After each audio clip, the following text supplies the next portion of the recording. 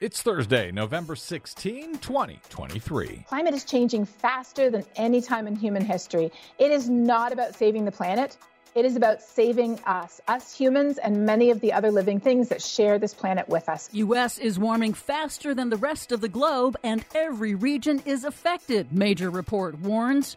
U.S. and China agree to work together to displace fossil fuels and tackle the climate crisis. Plus, along with this assessment, I'm announcing $6 billion in new investments to make communities across the country more resilient to climate change. Biden administration releases new funding to strengthen climate resilience across the nation. All of those stories and more straight ahead. From BradBlog.com, I'm Brad Friedman. And I'm Desi Doyen. Stand by for 6 minutes of independent green news, politics, analysis, and snarky comment. There are a number of my colleagues on the other side of the aisle who still deny climate change. Is all of them a number?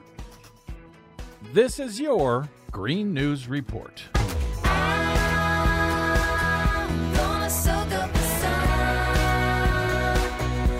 Okay, Desi Doyen.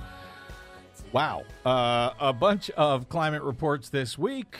None of them very happy. No, unfortunately they are not. A handful of major climate reports dropped this week in advance of the next round of Paris Climate Agreement negotiations at the end of the month.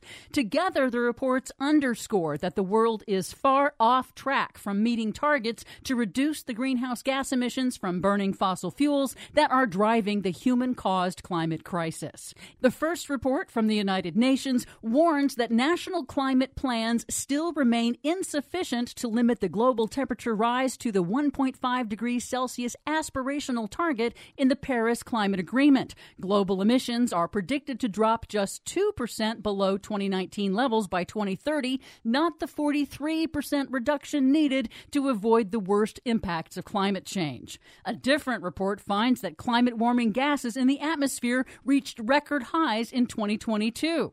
But the biggest of all was the Biden administration's release of the fifth National Climate Assessment, compiled by several federal agencies. It's an exhaustive survey of climate impacts and risks in every corner of the United States. It describes how intensifying climate change is already here, already disrupting lives, the economy, and vital ecosystems, and is, quote, worsening across every region of the United States. And worse in the United States than it is pretty much everywhere else across the globe. Yes, overall, the U.S. is warming 60% faster than the rest of the world. And the report delves deep with an interactive atlas to zoom down to every county in the nation. No place in the U.S. is safe from climate change. Extreme heat, precipitation, and flooding events are all increasing in every region, impacting water supplies, crops, local economies, and more. The rate of sea level rise is accelerating.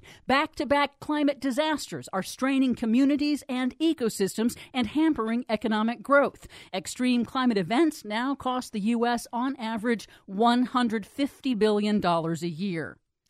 Other than that, how was the play, Mrs. Lincoln? But the National Climate Assessment also offers hope. It shows how communities in every state are ramping up their response to the climate crisis. And it details a broad array of tools, solutions, and transformational adaptation policies to cut emissions and harden infrastructure for resilience against climate impacts we can no longer avoid. Here's Dr. Leah Stokes, climate policy expert at UC Berkeley, on CNN. We have the technologies we need. And so all we have to do is deploy them very quickly so that we can get off fossil fuels as fast as possible. Oh, that's all we have to do. Also this week, the U.S. and China, the world's two biggest greenhouse gas emitters, agreed at a meeting in California to work together to tackle global warming by ramping up renewable energy and displacing fossil fuels. It is the first time that China agreed to set its own targets to cut all of its climate warming emissions, including the powerful greenhouse gas methane.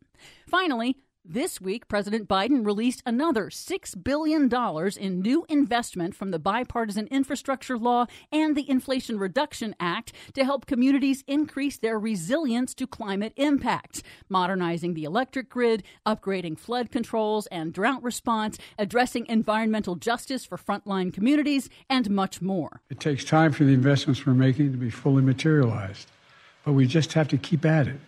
We need to do more and move faster. We have the tools to do it. In this administration, America will be the place where great science changes what's possible. It better change it quickly. For much more on all of these stories and the ones we couldn't get to today, check out our website at greennews.bradblog.com. We are off for the Thanksgiving week. Our great thanks to all of you for sticking with us over the past year, and to those of you who help us stay on your public airwaves by stopping by bradblog.com/donate.